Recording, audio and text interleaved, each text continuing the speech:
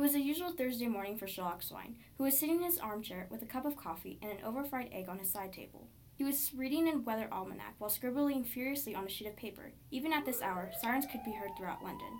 However, one got closer and closer as the minutes passed. Soon, it sounded as though it was right outside the street below. The wailing stopped, and a car door was opened and slammed shut. There were rapid footsteps going up the stairs with the same distinct rhythm, and before the door was even opened, Sherlock knew who it was. There was a knock at the door. "Hello, Lestrade. Come in. What can I do for you today?" How on earth did you know it was... Never mind. The police have stumbled upon an interesting situation. I'd like to hear your thoughts on it. "Proceed, Inspector." Well, there has been a report of 4 missing subjects in the village. A wolf and 3 pigs who were brothers. The youngest and middle pig's houses were destroyed. However, the eldest house remained unharmed. The wolf did not live in the village and nobody knew who he was. There have been cases in the past before of a wolf attacking a village and killing a couple of pigs, but never a case in which the wolf and pigs both disappear. The 3rd house was the last one intact and showed no sign of violence or anything happening there at all. That is very interesting. I'll have to go take a look myself. Where did you say they lived? In the countryside, it's around an hour train ride from here. I'll be there this afternoon. Lestrade turned and headed out the door. Sherlock sat still in his chair for a few minutes. He was perplexed by this case. Wolves were not usually very good at covering up their tracks. They usually leave behind a pretty big mess after committing their crimes. He got up from his chair and went over to the window and looked out upon the busy street. He was curious about this case and decided that this afternoon he was going to go to the countryside. Sherlock called up his good friend Watson. Sherlock knew that he would be perplexed by this case too.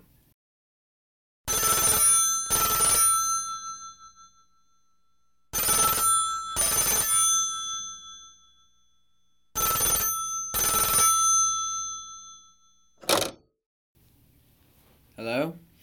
"Hello, Watson. I've heard the strangest case today. 3 pigs and a wolf went missing up in the countryside. The pigs were brothers, and 2 of the houses were destroyed. I suspect that the wolf murdered these pigs, but usually they aren't very good at covering up the tracks." That does sound interesting. Are you going to go take a look? "Yes, I am going to do so this afternoon. Care to come?" I'll meet you at the train station at 11:30.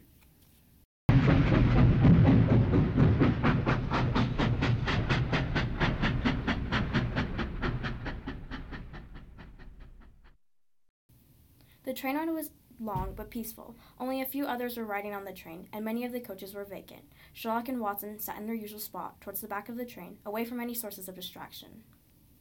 The train pulled into the station, and they got off. They decided to go to the first house to examine the scene. Upon arriving, Sherlock was quick to notice that the straw was scattered everywhere. It's almost as though a tornado came through here. The house was made of straw, and could easily have been knocked over by a high wind. However, the displacement of the straw shows that the wind came from the east, but the wind is coming from the west right now.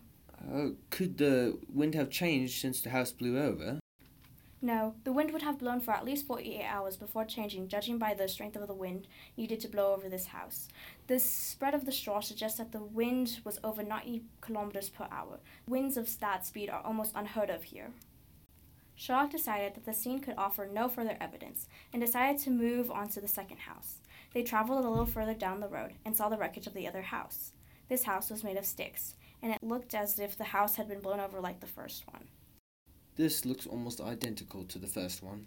The wreckage is not as spread out as the last house, but this one is made of sticks, which are heavier. This means that it was hit by a similar wind. Sherlock and Watson rummaged through the wreckage looking for evidence. Sherlock, what's this? Watson was holding a clump of fur. "Hand it here, Doctor."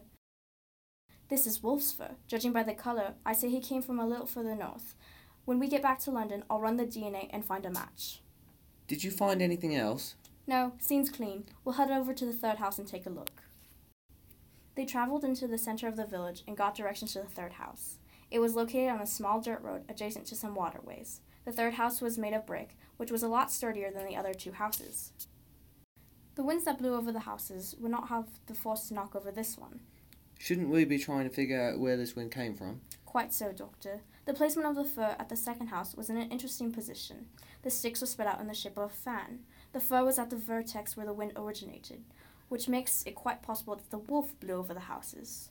How on earth could a wolf do that? "Not a clue." Sherlock and Watson entered the house. It was well kept, and it showed no signs of any conflict. Watson, go check the backyard. Tell me if you find anything. Sherlock wanted some time to figure out why there was no blood at the other houses. He thought that the pigs must have escaped somehow, and it was plausible that they would have come here. Sherlock, there's a gap in the hedge. Sherlock made his way into the backyard. There was indeed a gap in the hedge. They crawled through and ended up outside a fence guarding a big grassy field. A no trespassing sign was nailed onto a post. I think it would be a good idea to check for tracks, but it says no trespassing.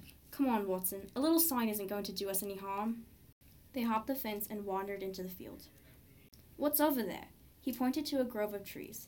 They walked closer, and soon they saw 4 corpses hanging up on the trees, 3 pigs and a wolf. A hunter killed them all! Let's get a closer look.